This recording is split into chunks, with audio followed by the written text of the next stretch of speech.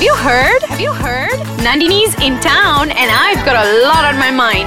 Join me in Nandini's Thoughts. Hi guys, welcome back to another episode of Nandini's Thoughts on Ice Kachang Podcast.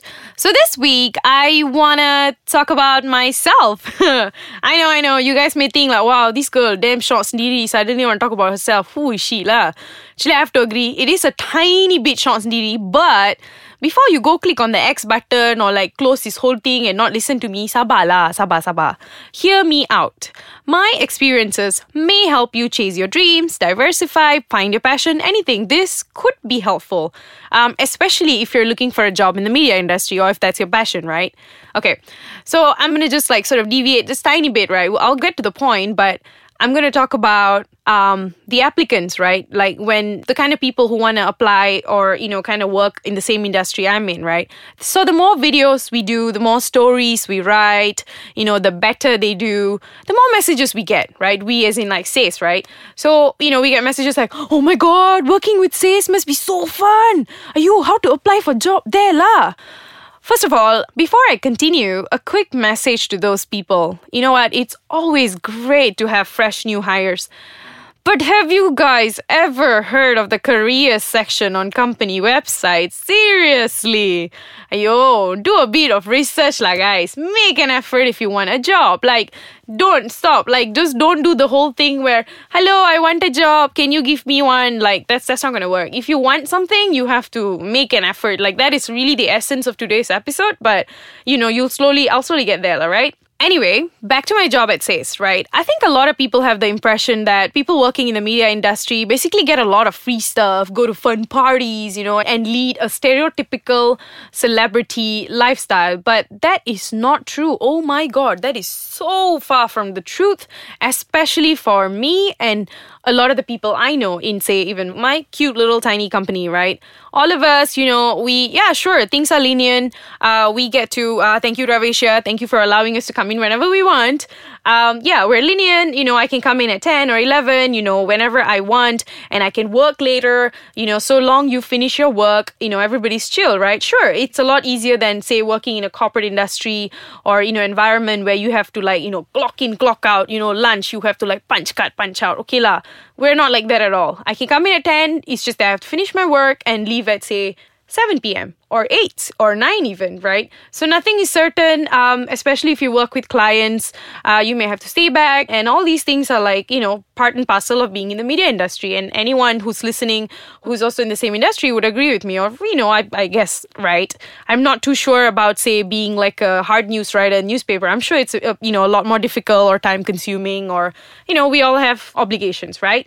Anyway, most often, right? Going back to the whole glamorous lifestyle of being in the media industry, there's nothing glamorous about it. I walk into the office wearing my ugliest outfit, right? Most often torn jeans, really ugly t-shirt, or the same shirt again and again. I sit down, we get free breakfast at work, great. Pick up my breakfast, I sit down at my desk, and then I'm strapped. I'm strapped to my laptop, and so are my co-workers, right? We're always sitting, typing, thinking of ways to make things readable, watchable, right? What do people want? What do Malaysians, we cater to young Malaysians, and people in their late 40s, 50s even, right? What do you guys want to read about? What do you guys want to watch, right? And people think that, I think there is also a general sort of misconception maybe that it's just it's just out of thin air lah. I sit there, I'm like, oh, okay, today I'm going to, maybe write about this, and then everything just falls into place. Or when people tell me, this may sound a little like I'm praising myself, but no, these are just really comments I get. When people say things like, oh, Nandini, you're so funny, it must be so easy, right? Are you funny in real life? And then I'm like, okay, that's not the truth. But anyway, guys, we're gonna go for a quick break. I'll be back right after. Hey guys, welcome back to Nandini's Thoughts on Ice Kachang Podcast. So I was talking about basically people in the media industry, right? Talking about creating content and trying to make things funny or watchable, and hearing comments from people like, oh, sis, so funny, your videos. Oh, Nandini, you're funny. And then they think that I'm funny, and I just talk like that in real life, and I'm just, full of funny stuff. But that's not true. I'm actually really, really serious at work. I'm not funny. I actually have to think about it. And I have a lot of help, right? I have a team. I have a bunch of people, from the videographers to my boss to my coworkers, right? It's the conversations I have with them. It's their valuable opinions and all that, whatnot, that makes the end product, be it an article or a video, what it is at the end of it all, right? So all this really, really helps. And on my sort of personal level, it actually takes a lot of effort, and it's not always fun, because creating a script or writing an article before you see the end product is like hell. Trust me.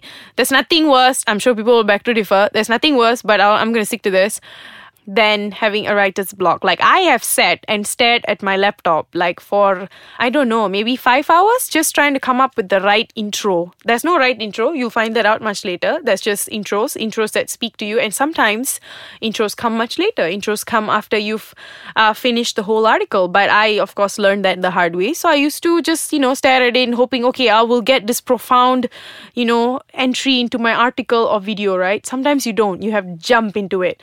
And this whole process, not great. Can be fun, but not always great, especially when it's just like you are like creating something alone first before you reach out to people. Not great at all. Just like, it's just you like, oh my God, how do I get this done, right? And, but of course, there are a lot of fun bits to, say, doing what I do, right? Or creating videos or writing or whatever.